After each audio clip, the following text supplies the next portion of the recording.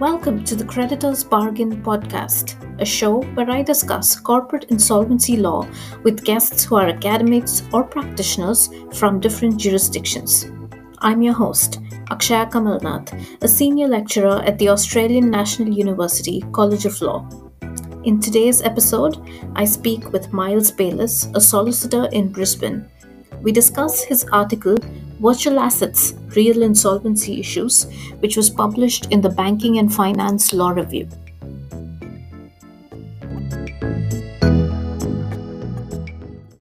Thanks very much for joining me today, Miles. No problem. Thank you for having me. So, can we get started by talking a little about what virtual assets are in the first place, because not all of insolvency lawyers are fully up to speed with this. Yeah, sure. So most simply, I can say that a virtual asset is a representation of value in cyberspace. So that can take a lot of forms. The most commonly known one that I think everyone would know of would be cryptocurrency, but it can be a bit broader. So there's a variety of things that can be a virtual asset, such as what we call tokens, which is sort of similar to cryptocurrency, but does a bit more broader stuff. So one of the emerging things at the moment is called the NFT, a non-fungible token, which represents ownership of a digital asset. So it's not quite used like cryptocurrency, which is used as basically a currency, but it contains some rights to another form of virtual asset. So quite broadly, I would even go as far as to say it's just virtual property that's existing in cyberspace that can be assigned a value and that you can personally control, just like we would tangible property. Thank you. That's kind of interesting to think of NFTs in this space. As far as I know, I don't think we've had NFTs in insolvency cases yet, have we?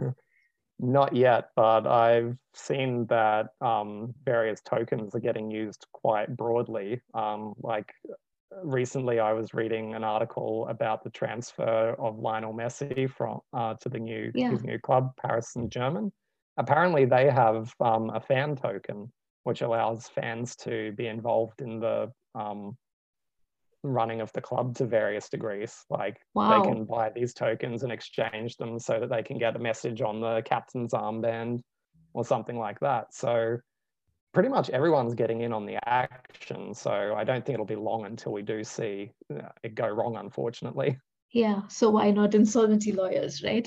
But anyway, I wanted to talk to you. Speaking of cases, your article mentions a number of interesting cases already, if not NFTs, but about other virtual assets.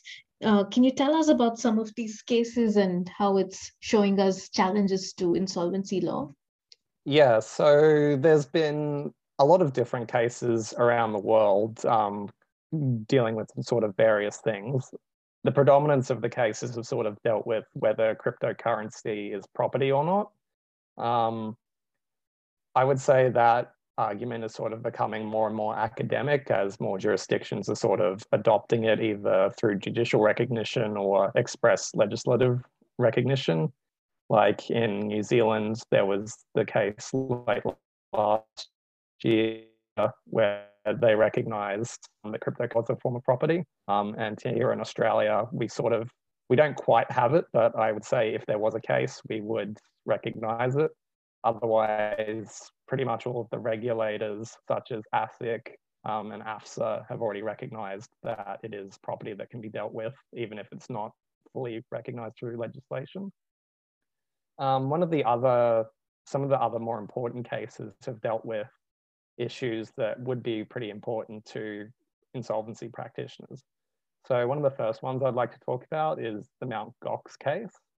So Mt. Gox was a Bitcoin trading exchange. An exchange for the purposes of Bitcoin is very similar to a stock exchange or share exchange that we'd have for regular shares or stocks.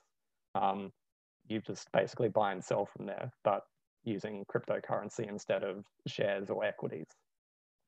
So this one was based in Japan, and it was a very, very large exchange. At one point, I think it was dealing with about 70% of the world's Bitcoin trades, which at the time was still quite a lot. So what happened to that exchange was that it got hacked by hackers, and it lost a lot of Bitcoins, I think about 850,000, which was valued at $473 million US at the time.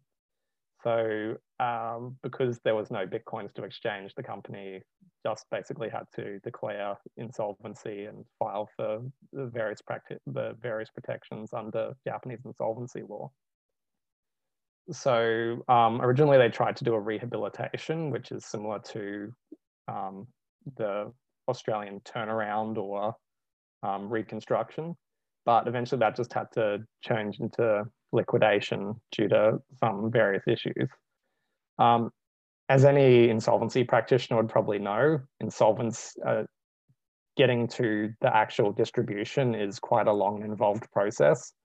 So in between when the hack happened and the original filings were made, the value of the Bitcoins increased quite substantially. So I think I have it here. Oh, well, I don't have it on me at the moment, but there's a very good chart that shows the value of the price at the beginning of the insolvency proceedings up to when the distribution could have happened. And it was a very, very sharp increase in value, basically to the point where the company could have actually come out of insolvency because it was able to satisfy all its debt and still have extra money to pay out all of its creditors and pay out all of the people that were investing in the company. But that gives sort of a unique situation because I've scoured the internet to find any situation similar to that, and I can't. I think the only one where I've ever seen that was another software company in America, but that was just bidding on the assets, not the actual asset itself increasing in value so much.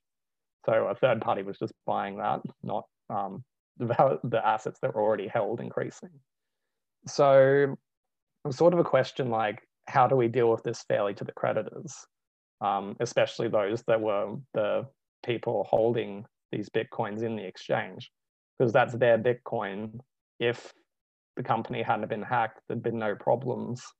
Their Bitcoin should have increased in value up to this point. So theoretically, they should own that value, not the company, and it shouldn't really be used to pay off creditors. So what should we really do here? So basically, they just kept it in insolvency proceedings to avoid that. They kept it into a liquidation proceeding in Japan to prevent the management of Mt. Gox getting the benefit of that surplus value. I haven't found an adequate translation of the Japanese judgment, but I would guess there's probably some underlying premise that bad directors shouldn't really get the benefit of these assets or increases in value, even though it might not have been their fault, but it's probably unfair to the creditors that they miss out on that value that does, for all intents and purposes, belong to them. So yeah, that's very demonstrative of the price volatility of cryptocurrency. So anyone that follows cryptocurrency would see it's quite up and down. It can increase in value quite significantly, and it can also drop very precipitously and basically ruin someone if that's what they're banking on. Yeah. And so the next case that I'd talk about is called Quadriga CX. So that was another exchange operated in Canada.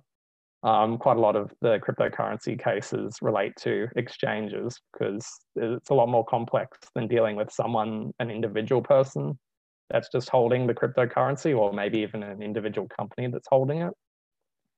Because the exchange has just a lot more creditors, both secured and unsecured, and people with interests in the assets they would have, whereas a company wouldn't, or an individual have a less complex estate. So Quadriga, again, an exchange operator out of Canada, was a bit more, it was different to the Mt. Gox exchange, because the Quadriga exchange, basically it seemed to be operated by a single person. So one guy who, the CEO, it was operated entirely out of his laptop. And this guy, he wasn't permanently based in Canada. He quite often traveled around the world doing various things. And the problem happened, a problem arose because he went overseas and he died. So he held all the passwords to the exchange and his laptop and everything. So when there's no director of the company, what do you do then? He didn't have them in written form or anything either. It was all up here in his head. So there was really no practical way to get this unless one of the insolvency practitioners or creditors had a way to communicate with the dead, which I don't think really holds up in court very often. So then that resulted in the company experiencing a liquidity crisis due to being unable to satisfy a creditor's or investor's request to withdraw, because there was no one to approve it, no one to do anything with it, even though they were able to appoint a successor to the company. Again, still no access to any of the infrastructure, so they couldn't actually physically do anything. So that resulted in application pursuant to the Companies Creditors Arrangements Act in the Nova Scotia Supreme Court. And then the court had the very difficult task of working out how are we actually going to do anything with this, because there's technically no operating business in terms of physical assets, employees, suppliers, or secured creditors. It was just one guy and a laptop and the World Wide Web. And so that guy also didn't maintain bank accounts, well, at least none that they could really find, or keep adequate records, such as what we would have to keep under the various jurisdictions, Companies Acts. So the court did make orders that any person in possession of the debtor's property, including third-party payment providers, were to grant immediate and continued access to the property, sort of a way to circumvent the inability to access the company infrastructure. That also presented some problems because a lot of these third parties were unknown, or in other jurisdictions that might not necessarily have to comply with the orders of a court in Canada. So that's, again, another problem for insolvency practitioners. For a lot of jurisdictions, it would probably be no problem. Say an Australian-New Zealand exchange, if that went insolvent, there's pretty established recognition schemes between the two jurisdictions, so that would be relatively simple.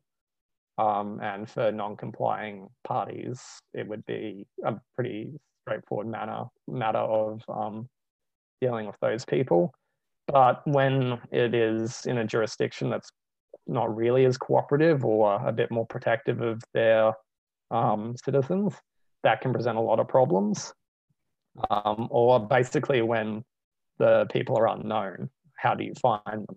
Because cryptocurrency and blockchain, a lot of it is really based on secrecy and anonymous. So for practitioners where it's basically these assets can be all over the world at any place, the people holding them can be anywhere, they can be in the middle of nowhere in a very small country it can be in basically North Korea. And how are we going to access that, because the jurisdiction doesn't comply with basically anyone? Yeah, so I think the second case really brings out the cross-jurisdictional issues, right?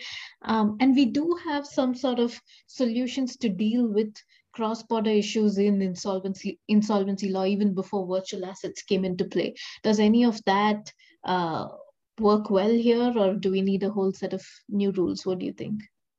I think that the sort of established international insolvency recognitions and practices are, I'd say they're all right for what we have to deal with.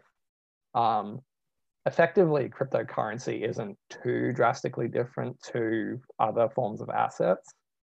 Mainly, what the problematic part is whether we're dealing with jurisdictions that aren't compliant with those international conventions and processes, or where we're dealing with jurisdictions that don't have the same recognition of cryptocurrency as property.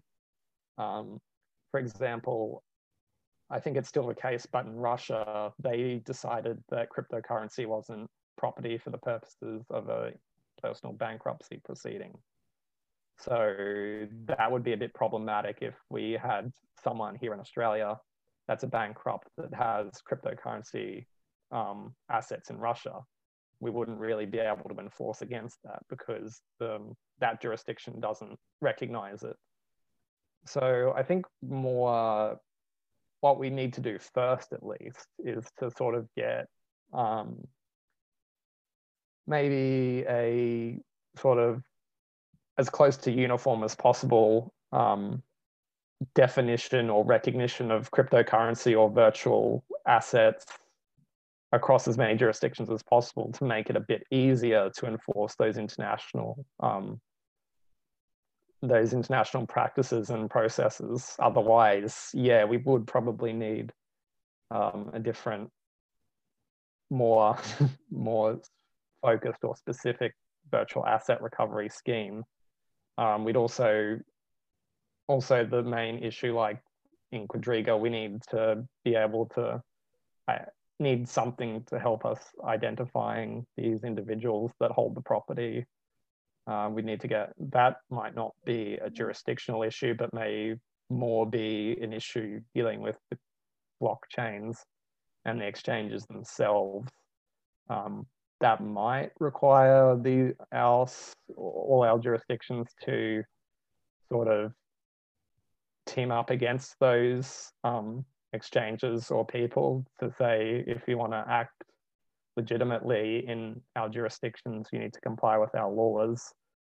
But I don't know how effective that would be, since cryptocurrency at least has its genesis in basically going against authority. Yeah, and you brought up this other point about volatility as well, right? Sudden volatility of virtual assets. How do we deal with that in insolvency if we're not actually, since we've not been used to such types of property? That's, I think, another question that um, we need to think about in insolvency more generally. Did you have any thoughts about that at all? Not to put you on the spot. Yeah, I have actually been thinking about this. Since cryptocurrencies are getting a bit more mainstream, I've seen some actual, even companies are starting to purchase it as sort of their own treasury or investment scheme. For example, there's this company called MicroStrategy, I think it is, in the US. They quite happily announced that because interest rates aren't really returning any kind of good money to them, they instead decided to invest that money into cryptocurrency and purchased, I think, about $1 million worth of it, on the basis that it has much more potential to increase in value. So, yeah, what we would do with, I think there's probably a lot of regulation that might necessarily be attached to that, like possibly the director's duties, whether investing in cryptocurrency against the context of how volatile it is, whether that is in the best interest of the company or whether that's a very speculative risk. Also, I suppose, for since a lot of investment banks and other banks are also starting to add cryptocurrency desks or packages and services, I think you'd also have to look at whether that fits within the responsible lending and investment regulations in the respective jurisdictions, whether those companies are properly informing and advising their customers. Yeah, there's a lot to deal Yeah. with there. And even after the fact, when you have a insolvency of an exchange, like you were saying, what do you do? Who should benefit from that sudden increase in value? I think I've been looking at this uh, for a while as well. There are people have been flagging it as something that needs to be um, we need a solution for it, but I guess we haven't really got there yet. But it's Yeah, sounds like one of the key things in your discussion of the Mount Gox case that really kind of jumps out at you, right? The volatility issue. yeah, And yeah, as you were discussing cross-border issues, maybe even in the context of Quadriga, perhaps not in a, if it was a bigger exchange, I was thinking about how even if you didn't have laws about this, or there was no case law recognizing cryptocurrency as property or anything, as we've seen um, cross-border the insolvency protocols sometimes where courts cooperate on things, agree to cooperate on certain issues in a certain way. I wonder if that can be like a ad hoc solution to things where you don't have rules like this, but maybe something to think about. yeah, definitely. So, did you have any other thoughts before I let you go? Um, yeah, I think it's a very dynamic space, which isn't very well understood by anyone that's really in the position to regulate or supervise. So we definitely do need to be paying pretty close attention to the practices in the area, especially because it's very dynamic and a lot of these people are quite anti-authority or anarchic in their practices. So they don't want to come under they don't want regulatory capture. They want to be quite separate. I think especially as it's becoming quite a lot more mainstream in a lot of various areas, we have to approach it very carefully. Otherwise, quite a lot of people can get hurt being too speculative or just jumping in on the latest craze. Because as we've seen in quite a lot of instances in history, that a lot of these new crazes become a big bubble and then burst at the last moment when everyone's in it. And although there's a lot of people that probably might get angry about me saying it, I don't know quite how much staying power digital assets and cryptocurrency have. Maybe some of the bigger ones will stick around for a while as they're already quite integrated in the mainstream, but some of the smaller ones they might be quite bubble-ish and will pop off at any given second. As we've seen, like even the big ones like Bitcoin and Ethereum, they go up in value, then they drop very suddenly, and they're very subject to anything happening in the market. Like Elon Musk, he writes in his bio, "I don't like Bitcoin," and that causes a few $1,000s worth of drop. So, unlike our initial share, like say I invest in Telstra, that's a telecommunications company. There's something underlying that. Telstra Telstra's share price will only really drop depending on what they do and what maybe the government might do, not just Although some internet celebrity or someone. we might want to qualify that a bit in this GameStop era, but I Yeah. see your point. But your conversation earlier on, when we got started on, you were talking about NFTs. Now that's really got me thinking about NFTs in the insolvency space. You're right; it can happen any moment, right? Yeah. That'll be something to watch out. My article, yeah, my article was published at the end of 2020, and we're only 8 months into Yeah. 2021, and already NFTs have become a huge thing. Big sporting companies are doing their own token. So it just shows how dynamic that is, because when I wrote the article, I didn't even consider those things because it Yeah, wasn't really a thing at that point. yeah. So time for a new article, I guess. All right. Yeah, it's just so dynamic. Yeah. But thanks so much for joining me today to discuss this really interesting issue. And I hope listeners are curious enough, if you haven't already checked out the cases, to check the fascinating facts of some of these cases, particularly Quadriga, much more than we've discussed. There's a lot of drama with those facts, right? Anyway, thank you so Yeah, much. it's a very long judgment and it's quite in depth. So I definitely recommend checking that one out. Yeah. All right. Thanks so much for joining me today. No problem. Thank you for having me.